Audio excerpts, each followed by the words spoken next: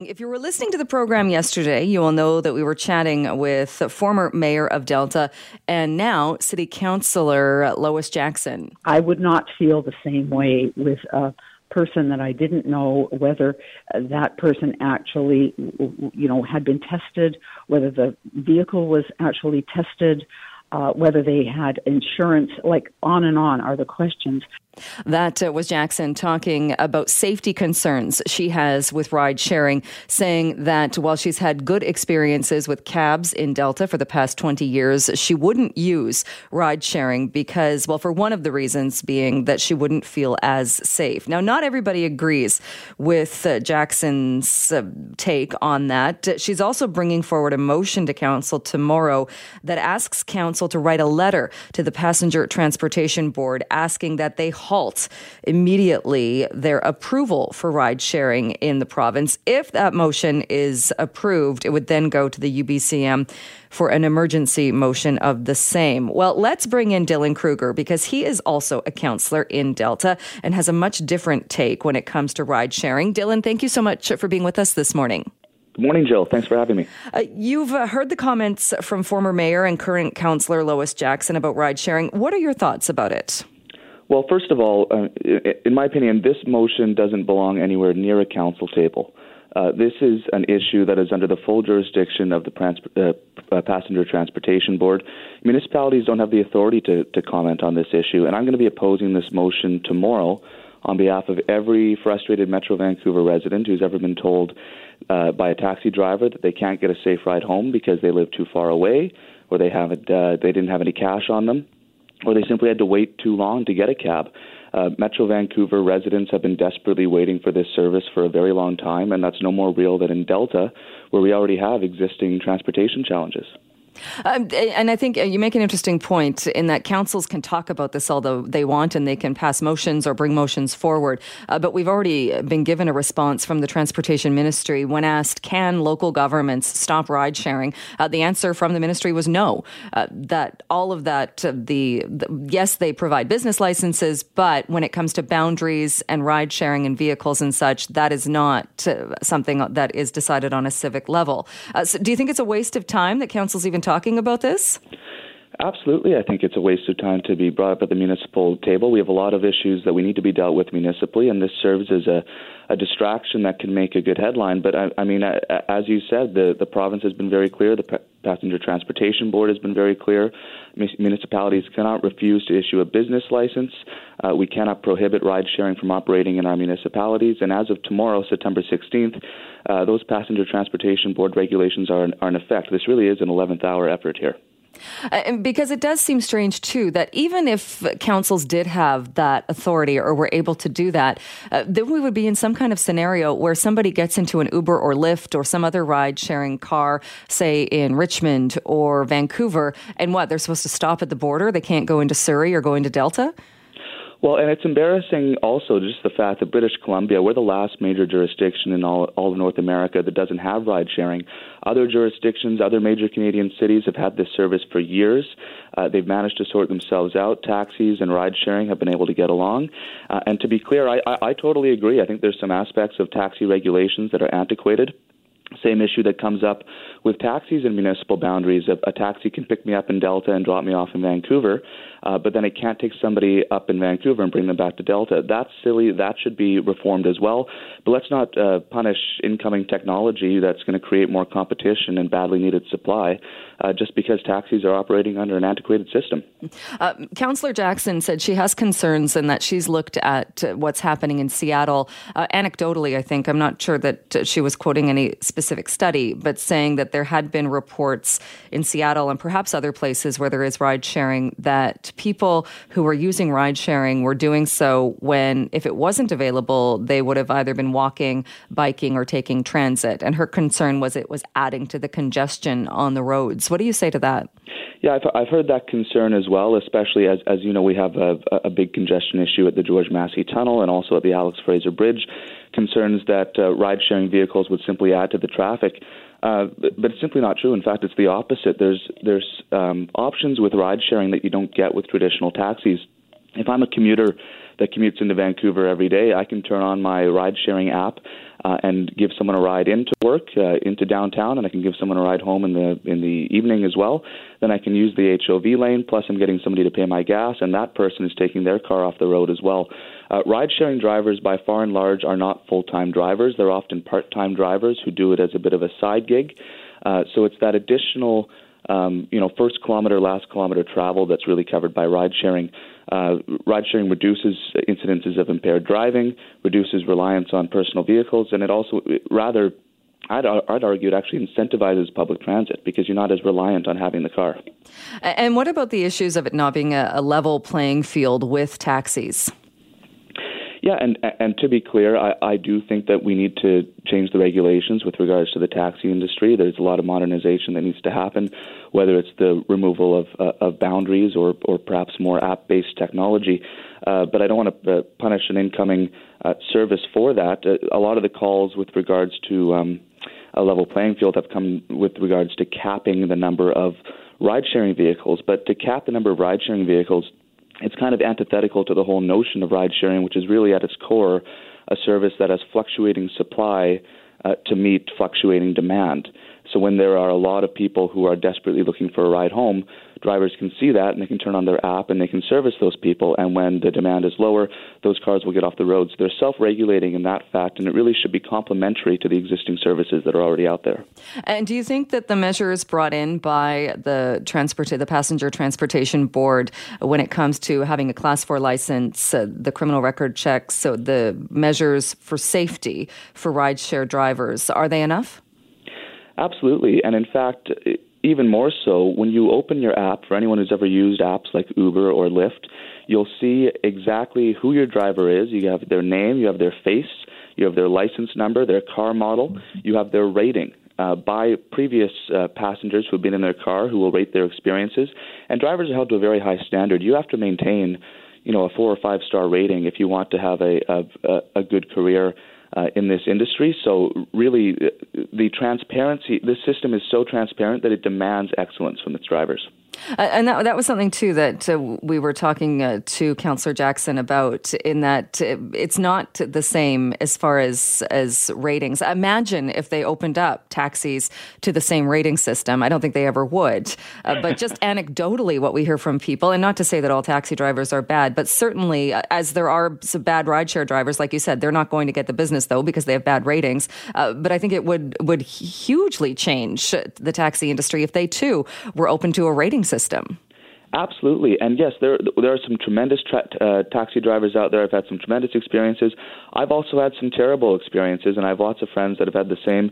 And Jill, I know you've heard the stories before where you're downtown at the end of the night and it's 2:00 and the buses have stopped running and the SkyTrains have stopped running. And it happens especially the further out you are in the suburban communities like Delta and Surrey, where you get refused a ride home at the end of the night, where maybe you're alone and it's raining, and it's a safety issue. So I would love to see taxis go to that standard of. I know some have already made the switch over to apps, but I think there's a lot of improvement. Also, to get cash out of the whole equation, we don't need to be in a system anymore where we're using cash or credit cards. I also had a friend who was double charged once in a taxi cab on a credit card, called the taxi company, and they weren't refunded that money. We're in a system now where we can have preloaded credit cards on our taxi-based apps and have all of this transaction done virtually. And that's really the direction I think everybody needs to be going. When the motion comes forward tomorrow night, I think we've heard anecdotally, I haven't spoken to the mayor about this, but Councillor Jackson said she had heard the mayor is opposed to it, that he's in favour of ride sharing. Have you talked to other councillors, or do you have an idea on how things will go tomorrow? Yeah, I've spoken to the mayor, and the mayor has released a statement that he's opposed to the motion, and he's fundamentally in support of ride-sharing. He shares the same concerns, obviously, with regards to some ways that we can update the taxi industry. I've spoken to a few councillors, and I won't speak on their behalf other than to say I'm pretty confident that this motion will fail tomorrow, and that we'll move on and hopefully eventually get ride-sharing by the end of the year. All right. Well, Dylan, we will talk to you about it again, I'm sure. But thank you so much for taking some time with us this morning. Appreciate it. Thanks for having me, Jill. Well, we talk a lot about electric vehicles and how they are becoming more and more popular. We don't talk as much about hydrogen-powered vehicles, but that is the topic of some research being done at UBC. And a new study that was published this week shows what the infrastructure would look like to support a hydrogen car network in BC. And joining me to talk a little bit about this is lead author Hoda Talebian, and I hope I'm saying your last name correctly. Hoda is a PhD student in the Department of Mechanical Engineering at UBC. Thank you so much for being with us. Hello, Jill. Thank you for having me on your show. We don't talk a ton about this. Like I said, we tend to focus more on electric vehicles. But tell us a little bit about the research and what it says about hydrogen cars and the possibility of hydrogen vehicles in BC. Okay, Jill. We developed a complete optimization model to design the least expensive hydrogen fuel supply chain for over the next 30 years in BC. And we included the current BC government environmental policies explicitly in the model.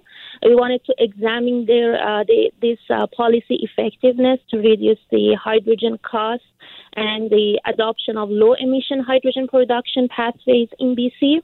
So what we have found out in this study was that BC has a great potential to produce hydrogen at a competitive or even lower price than gasoline. And even if BC ends up with very low hydrogen demand levels, like by 2050 that we studied, the monetary benefits of emission reduction outweighs the higher cost of the hydrogen infrastructure adoption. And also, in terms of policy, we have found out that the carbon tax and the low carbon fuel standards, they have to be implemented together to see the most benefits, both in terms of emission and cost reduction from this infrastructure. What would it look like, though, as an actual supply chain model through the province? Actually, this infrastructure, we call it hydrogen supply chain. This composed of production plants to produce hydrogen and also central storage facilities to store hydrogen in form of gas and liquid, and network for hydrogen transport by liquid trucks, gas trucks, and the option to have hydrogen pipelines also in province, and also the hydrogen refueling stations that could be built in major municipalities in BC. So, for example, the production facilities, they could build all around BC. They could be electrolyzers, which produce hydrogen using hydroelectricity. It could be steam methane reformers, which also equipped with carbon capture technology, and also byproduct hydrogen purification plants. They use byproduct hydrogen from chemical plants. So based on how demand grows over time, the share of this production technology could change in the province. Also, in the refueling station, we could have small electrolyzers to produce hydrogen in the fueling station, and also the network of hydrogen fueling stations. As I mentioned, it covers major municipalities like Metro Vancouver, Kelowna, Victoria, Prince George. So and all the connecting roads between them. So as I mentioned, depending on the hydrogen, the demand growth, this network may use a combination of gases and liquid hydrogen, and a combination of delivery hydrogen and on-site electrolysis. Yep. Is it something that you would vision then alongside the electric vehicles, or something that would be completely on its own? We actually started this optimization model based on light-duty hydrogen vehicles. But what we want to include in the model is the opportunity to include the trucks, from light-duty to medium-duty and heavy-duty trucks, and also the BC option to produce and then export hydrogen, either to other provinces and also to other countries. And you talked about the cost. So the cost of the vehicles, there are a couple of vehicles that are already available. Why is it, do you think, that they're not as popular or they don't get as much attention, say, as the electric vehicles? This is, this is all about the government vision towards vehicles. If we have enough incentive, because the vehicles are more expensive, either like the battery electric vehicles are also expensive. But if you have enough incentive and if you have the infrastructure in place, because the hydrogen infrastructure is different from battery electric. Battery electric vehicles just need chargers. But the hydrogen infrastructure is more or less looks like gasoline infrastructure. As I mentioned, you need production, you need the storage, transportation, and then the fueling station. So it's like more kind of the fueling infrastructure is more cost intensive. So it's so we need government's help in terms of incentives and also the helps for the consumer to buy these vehicles both at the same time to have this infrastructure grow in BC. Yep. Right. And do you think that's kind of maybe some of whereas electric vehicles, the plug-in stations don't take a lot of space, they can be built into new condo buildings or towers. They're not that labor intensive, whereas a hydrogen refueling station, like you said, it's kind of like a gas station, or it does need that infrastructure. Is it just, it seems more labor intensive? Yes. But what we have with fuel cell vehicles is that you can basically have the same experience as you have with conventional gasoline or diesel vehicles. Like you have fast fueling, you have long distance travel per refueling, and also similar performance in cold climate conditions. So there are, so I can say that basically battery electric vehicles and fuel cell vehicles, they are both complementary solutions.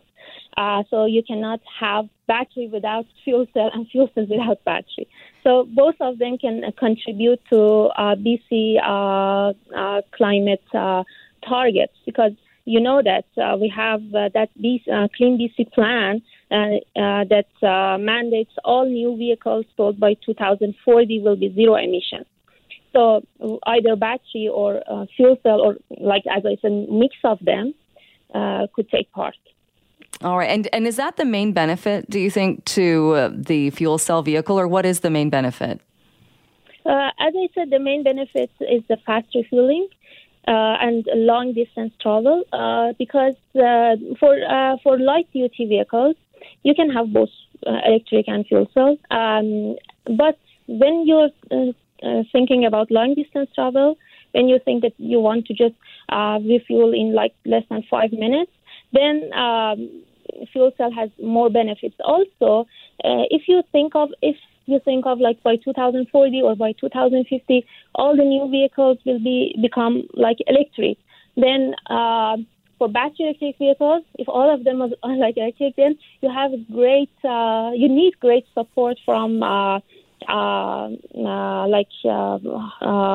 the electricity transmission lines, and you may extend your peaks to easily like midnight or any time during the day. So, but fuel cell electric vehicles, you can produce hydrogen whenever you need with different types of energy resources, and this is more flexible, I think. All right. Well, it's interesting research, definitely. Yeah. Hoda, thank you so much for joining us to talk more about this. I really appreciate your time this morning. Thank you. Thank you. My pleasure. Well, a new poll, it was done by ResearchCo, finds that a good proportion of British Columbians, people who describe their ethnicity as non-European, have experienced discrimination. So let's bring in ResearchCo President Mario Canseco to talk a bit more about the findings of this poll. Thanks so much for being with us this morning. My pleasure, Jill. Thanks for having me. What did you ask people in this particular bit of research? Well, just two simple questions. We wanted to know if they have experienced discrimination in their time in BC on account of their ethnicity. This is important because it's a very direct question. It's not about other things that may have happened, how you were dressed or anything of the sort. We wanted to figure out exclusively on the issue of ethnicity, and we find that there's only 22% of these BC residents of non-European descent who say that they've never experienced discrimination. There's 11% who say that they have faced a significant amount. 22% say moderate, and 36% say a small amount of discrimination in their time in BC. Interesting. And did people explain, or did they answer what it was, what the discrimination was? Well, we essentially gave them 11 different things that they could have experienced that can be considered as discrimination that they may have faced in their time here.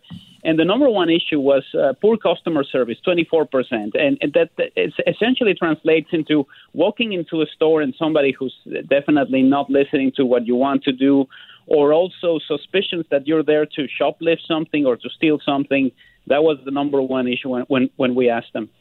And how do people know that that is based on their ethnicity, that they're being treated that way because of their ethnicity, that it's not just somebody in a store who's really bad at their job? Well, one of the things that we heard is that in similar scenarios or situations, they felt targeted, and they felt that other people around, particularly when it came to this customer service issue, weren't really treated in the same way that they did.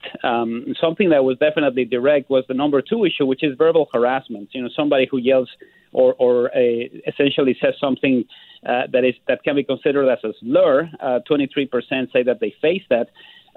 Quite shocking to me, because it's 26% for women, so you're more likely to be addressed in a verbal manner that is essentially harassment if you're a woman than if you're a man of non-European descent.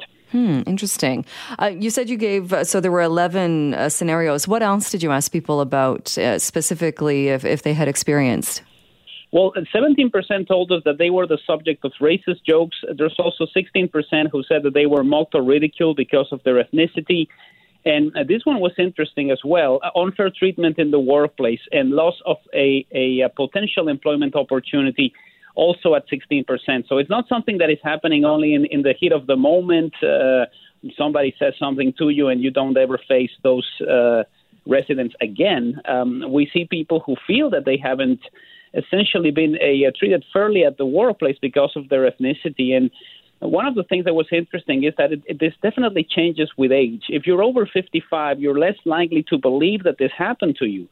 If you're 35 to 54 or 18 to 34, the incidence of all of these things that we tested is definitely higher. In fact, there's only 27% of millennials who say that they've never faced any of the issues that we described. Oh, it is interesting when you look at it then based on age. So do you think, has it changed as far as the amount of discrimination, or we're just more able to recognize it now? I think it's more an issue related to the fact that we can tell what is happening now. I'm looking into the numbers for the over 55s. I don't necessarily believe that they didn't face as much discrimination as their younger counterparts, but they maybe saw it as something that was definitely more likely to happen, say, 10, 15, 20 years ago when they were in the workforce or when the situation was a little bit different. I think what we see now is especially millennials becoming definitely more in tune with the situation and recognizing some of these issues as things that shouldn't be happening in the Canada that we live in now. It is definitely. And again, I'm not in any way trying to suggest that this doesn't happen, because obviously it does happen. But when you look at something like people who say, well, I didn't get the promotion that I should have, I didn't get this opportunity at work, and I was discriminated against because of my ethnicity. Again, how do we know that it's absolutely that's the reason that somebody didn't get that opportunity or promotion? Well, it's a hard one, and I can understand how there might be some frustrations when something doesn't go your way and you essentially look into it as something that had to do with your ethnicity in that sense. We asked them directly, and, when I've asked about stuff like this in the past, and we asked people without ethnicity, whether they lost something that was offered to them or whether they were treated unfairly in the workplace, the numbers tend to be higher. So it's a little bit lower than what we see when we ask people if they were treated unfairly for any reason when it comes to their own ethnicity. You also asked people about exclusion from social groups within work, social groups within school, and some interesting findings there as well.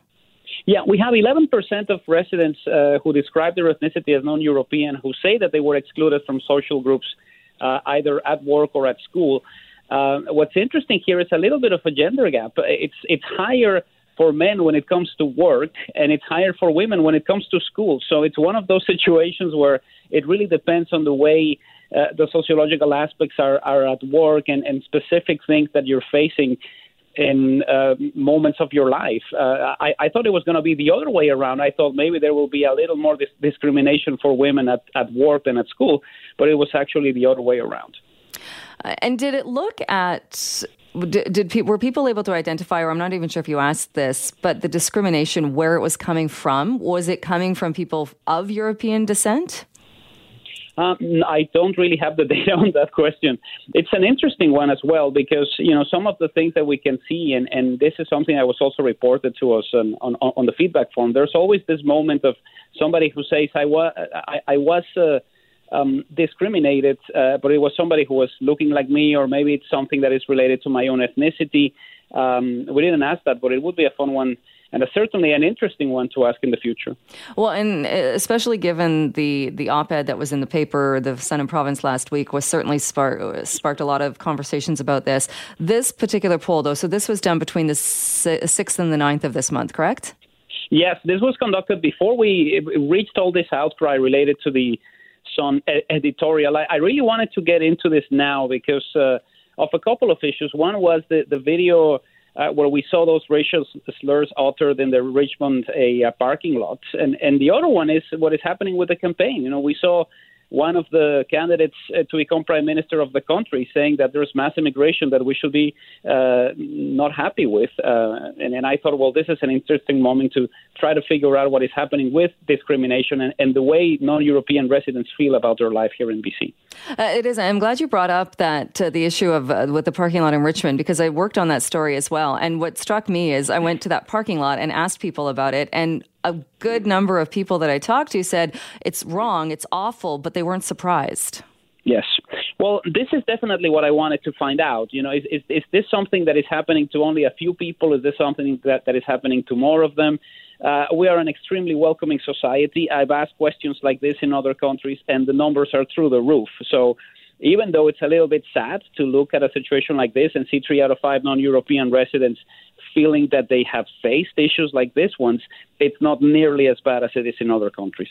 All right. We will leave it there. Interesting research as always, Mario. Thank you so much for your time this morning, for coming on the show. Appreciate it. My pleasure, Jill. Anytime. Well, if you were following along this story, anybody who is a dog owner, a pet lover, would have been so worried about Sammy the dog, the Vancouver dog that had been left with a pet sitter that had been hired online, went missing. The family then spent some very frantic time looking for the dog, actually left the dog bed out, and that's what led to finding Sammy, somewhat injured, but safe and back with her family. Now, once Sammy was missing, during the search for this dog in East Vancouver, I was looking through Twitter and I was following along trying to find out what I could. And I came across a tweet from Vancouver City Councillor Pete Fry saying that with the proliferation of new online P2P pet sitting services like at rover.com operating in our city, I'll be asking our staff what kind of licensing and regulations we have in place,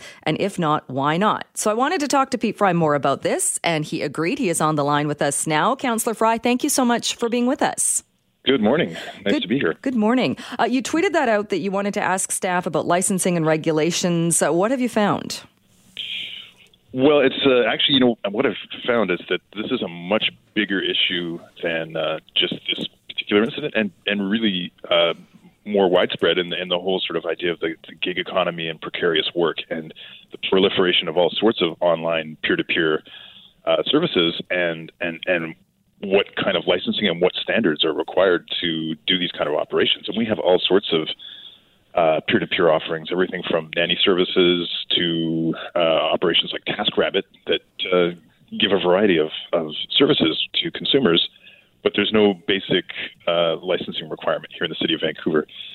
And I think, as consumers, we all have a reasonable expectation that a business operating in the City of Vancouver has met some basic sort of minimum standards, safety, design, that kind of thing. If you or I go into a restaurant or a hair salon or whatever, we expect that they have a business license, that they've met those standards. And, of course, there's nothing of that nature in these peer-to-peer services. So, recognizing that Vancouver is an expensive city and the cost of living is high here. So we want to balance value for consumers and fairness for workers, but also basic minimum standards. And I think there's a big gap here with this new sort of peer-to-peer economy.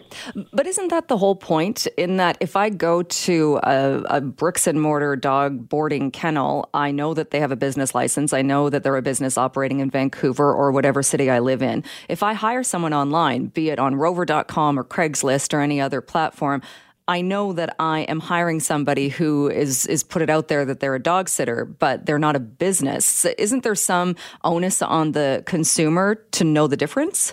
And certainly in talking to the Sammy's owner, there's a lot of guilt and beating himself up over just that, not having the spidey senses to say, this isn't totally kosher, and your yard's not that secure. Please don't let my dog out. But it didn't happen. But I think to the point of that reasonable expectation of folks to, if you get the service online, buyer beware. I think we need to recognize that may be the case for somebody who has a more sophisticated understanding of it. But I think that increasingly people don't necessarily realize that that's what they're setting themselves up for. And as websites look slicker and more sophisticated, there's my dog in the background. That's okay. As websites get more sophisticated and slick-looking, I think people might be lulled into thinking that they are getting a quality product when, in fact, there's no standards at all. And again, I'm in no way blaming Sammy's owner, and I'm so happy that the dog is back and that things worked out for them. But are we not letting one bad apple, one dog sitter who clearly wasn't very good at it and didn't have a secure yard and was not good at communication when things went sideways? If our knee-jerk reaction, it seems, is to say we must regulate this, we must bring in all types of red tape and regulation, isn't that kind of going against the whole point of having a gig economy? I think we've seen, even with just the introduction of rideshare, that we do need some degree of regulation, either insurance or oversight or standards or, maximum number of cars on the road. And I think that's fair in the case of any of these new sort of economic ventures, because I would argue that at the same time, that if anybody can offer these services, what is the value in a bricks and mortar business actually applying for a business license? We have 66,000 business licenses that we give out in the City of Vancouver every year, or that people pay for. Why should they pay for a business license and not somebody else? But even as it stands right now, anybody with a child, a human child, could hire a babysitter, a 12-year-old off Craigslist to come and look after their child. And you pay them whatever you want to pay your babysitter and you trust them. That's not regulated. Are we suggesting that you can hire a babysitter for a human, but for a dog sitter, you have to have regulations? Well, and that's actually, that's to my point of bringing up that very service, the child care services that are available online. There doesn't seem to be a lot of regulation around that too. And it's, for instance, if I wanted to open a child daycare in my home, which I could do, I would have to deal with Vancouver Coastal Health. I would have to deal with the city building department. I would have to go through quite a few standards and requirements to care for children in my home that weren't my own. And I think that is a reasonable expectation. And I think as we're moving towards this sort of gig economy, and we may theoretically see it impacting the bottom line for a lot of the bricks and mortar type operations that offer the same service, we need to be thoughtful and proactive about what that might look like. I guess I'm looking at it from my personal experience with this too, and that I once hired, not that long ago, I hired a dog walker through rover.com. She was exceptional. She was she treated my dogs like her own. She was great. She was a UBC student that was just looking to make a little extra money. It seems to me that bringing in red tape and regulating it so that woman would have had to get a license is overreach by the city. Well, right now we have a city, if you want to have a home-based business in the City of Vancouver, you're on the hook for a $150 license that says that you can't have clients come over. And so I think that there's a whole relook that has to come into how we do licensing, especially for home-based businesses, because I think the standard home-based business is not fair, and I think it's onerous when you consider that an Airbnb license in the City of Vancouver costs you $50, and you can have as many people as you'd like come by. So I think what I'm proposing is more of a relook and a look at the future of work. And I totally appreciate what you're saying about the UBC student just making a few extra bucks. And I don't think we want to, whatever we do, and to be clear, there's nothing that we are doing right now. I'm just looking into this. needs to balance those sort of, the fact that we are in an expensive city. So, and we want to have fairness for work. We don't want to punish people, but we also want to make sure that we have value and safety for consumers. And I would also argue that, in the context of these fellows who are operating a dog boarding in a residential home, I have no idea what their neighbors thought of that, but it sounds like these guys had just got the dog, locked her in a room, and went out to work. And I don't know, maybe the dog was barking all day. I have no idea. But I think that there needs to be some sort of standards and balance, because I'm sure if you were living next door to a de facto dog boarding that had no standards and no accountability, you might feel a little bit differently about that. Right, but don't we already have rules in place for that? Be it noise rules, how many dogs can be in a certain or how many dogs a resident can own or have at a certain time? We do, but I think that's part of the point. We don't have specific standards for this new kind of operation. I mean, I think the proliferation of home-based businesses is a pretty new realm that we haven't really responded to just yet. And I think this is something that cities around the world are grappling with. We see it especially manifested with things like Airbnb. And so the idea is to be a little bit more thoughtful and proactive about how we might mitigate and anticipate any kind of impacts and concerns that these might come up. Right, and I guess the balance there being, or the where you want to make sure, or I think where it would go too far is if somebody has a backyard and they want to dog sit, do they really need to get a business license if they have a dog coming over and spending the day with them? No, but I think if they're offering the service online and they're taking money for it, then we might want to take a look at that. Because as I pointed out earlier, we have legitimate bricks and mortar businesses that pay licensing and pay significant fees, property taxes, all these kind of things. Is it fair for them? What happens to those businesses that are paying, commercial property tax, that are paying business license fees to the City of Vancouver?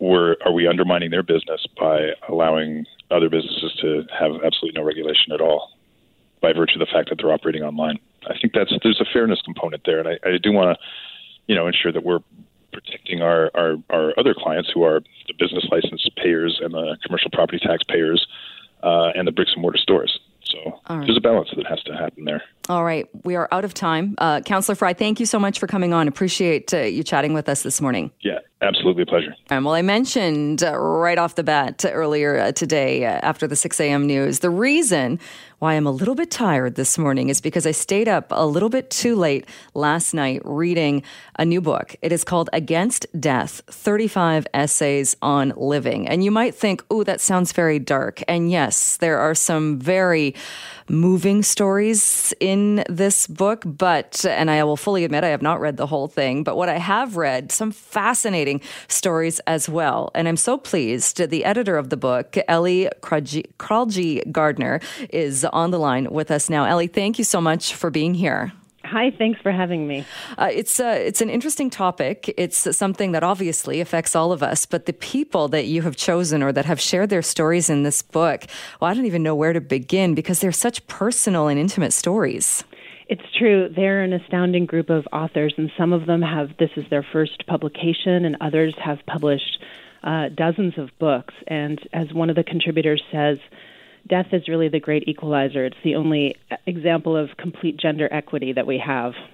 Definitely. It starts with your essay called Origins, and I was reading this, and you're partly to blame as to why I stayed up too late, because I was reading it and couldn't, and then got into reading some more of them. Even reading through, and I won't give it all away what's in your essay, but you've been through a thing or two in your life. Sure. Well, they always say write the book that you need. And when I was 41, I experienced a strange situation where spontaneously the lining of my artery tore and caused a blood clot to go to my brainstem. And I wrote about this experience in a long poem memoir called Trauma Head. And as I was going through this experience of healing from this, I realized that I really needed a community of people who understood what was happening. Some of the people that I considered my most tender and empathetic friends weren't able to fully comprehend how altered I felt from this brush with mortality. And strangely enough, some of the people that I thought were the gruffest, most out of contact ones were the people who really made space for me and for my diminished capacities and really didn't question what I was going through. They just accepted it. So what I found was that I noticed almost like a watermark on some people who have come close to death or have been living with some sort of a challenge that has made them ask these tough questions. And I wanted to go deeper into that and find those people. And certainly you did. And so how did you find people who not only had these experiences, and there's such a range, whether it's people dealing with their own death, their own imminent death, people who feel like maybe they've cheated death. How were you able to find these people with such amazing stories? Well, for one thing, all of us do have some experience with death. And once you get people talking, the stories spill forth. The other thing is that I sent the call for submissions really far and wide, and I used word of mouth, and I asked people to talk to anybody that they knew. I sent listservs. I posted things everywhere. I was particularly slow and careful in trying to elicit these submissions because I know that to ask people to talk about this is intense, and I didn't want to re-traumatize anybody, especially anyone from a marginalized community or anybody going through still the active triggers of what they've been experiencing. Which I'm guessing people could, but it's also cathartic in a way too, because like you said, everybody has some story or some connection to this. It's true, and we don't talk about death in the way that we talk about other topics in our culture here in Canada.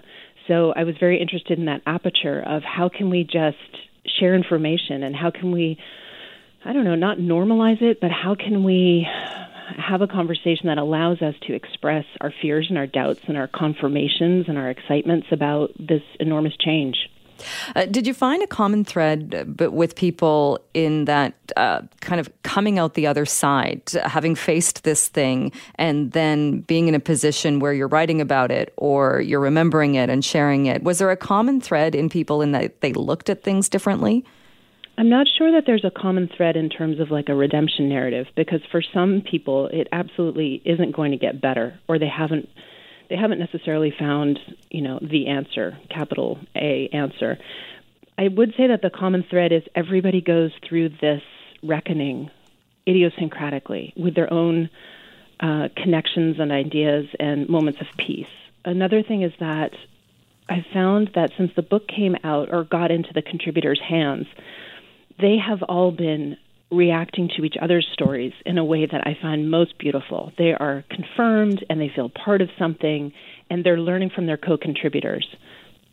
So you've created, although it's an anthology, it's also almost a support group.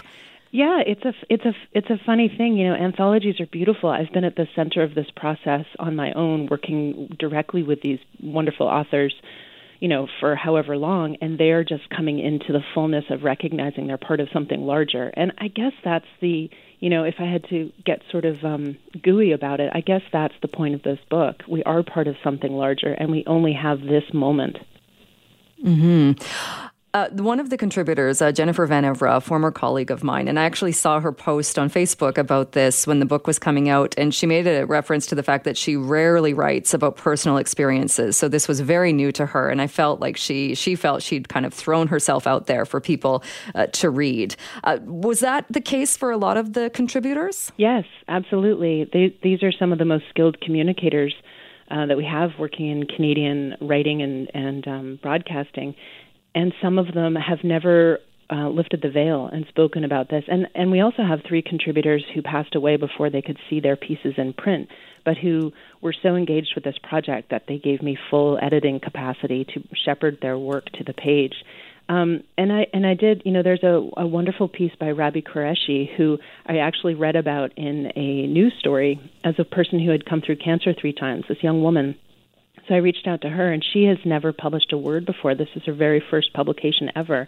And she contacted me when she got the book in her hands and said, oh, my gosh, what have I done? This seems so overwhelming, and now people are going to read it. And I said, relax. Every single person, whether they've published 40 books or 0 books, has this experience when the page opens to their piece and it's out there for everyone.